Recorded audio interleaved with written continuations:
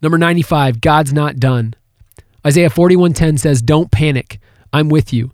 There's no need to fear, for I'm your God. I'll give you strength. I'll help you. I'll hold you steady. Keep a firm grip on you.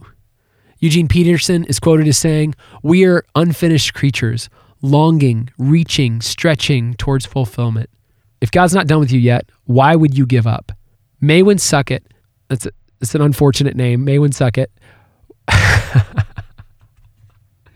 was born in 373 AD near modern-day Dumbarton, Scotland. At the age of 16, raiders kidnapped young Suckett and took him to Ireland, where he was sold to the Irish chieftain Mililuik. For 6 years, he lived as a slave, knowing nothing of his home, his family, or what his life would become. For now, he was a shepherd slave, often tending sheep in the hills alone for months on end. He never lost his faith in God, though. He would later write, the love and fear of God more and more inflamed my heart. My faith enlarged, my spirit augmented, so that I said 100 prayers by day and almost as many by night.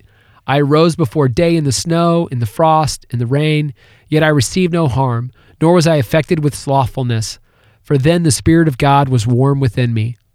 Then one day in a dream, Suckett heard a voice calling out to him, thy ship is ready for thee. Suckett fled his master's home that very night.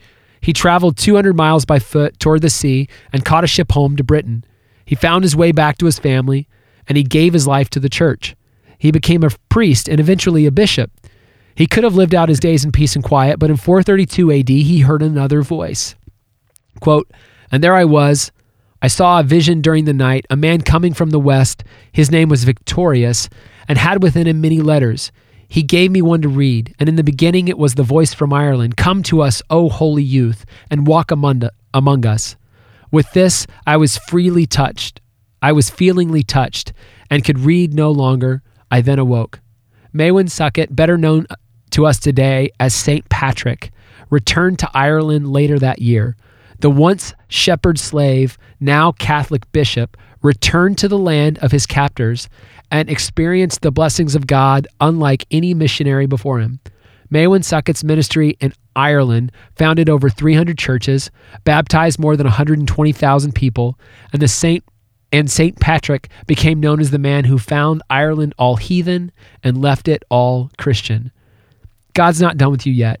Your season may be over, your career in the distant past, but God is always moving, and God ever wants you to trust him.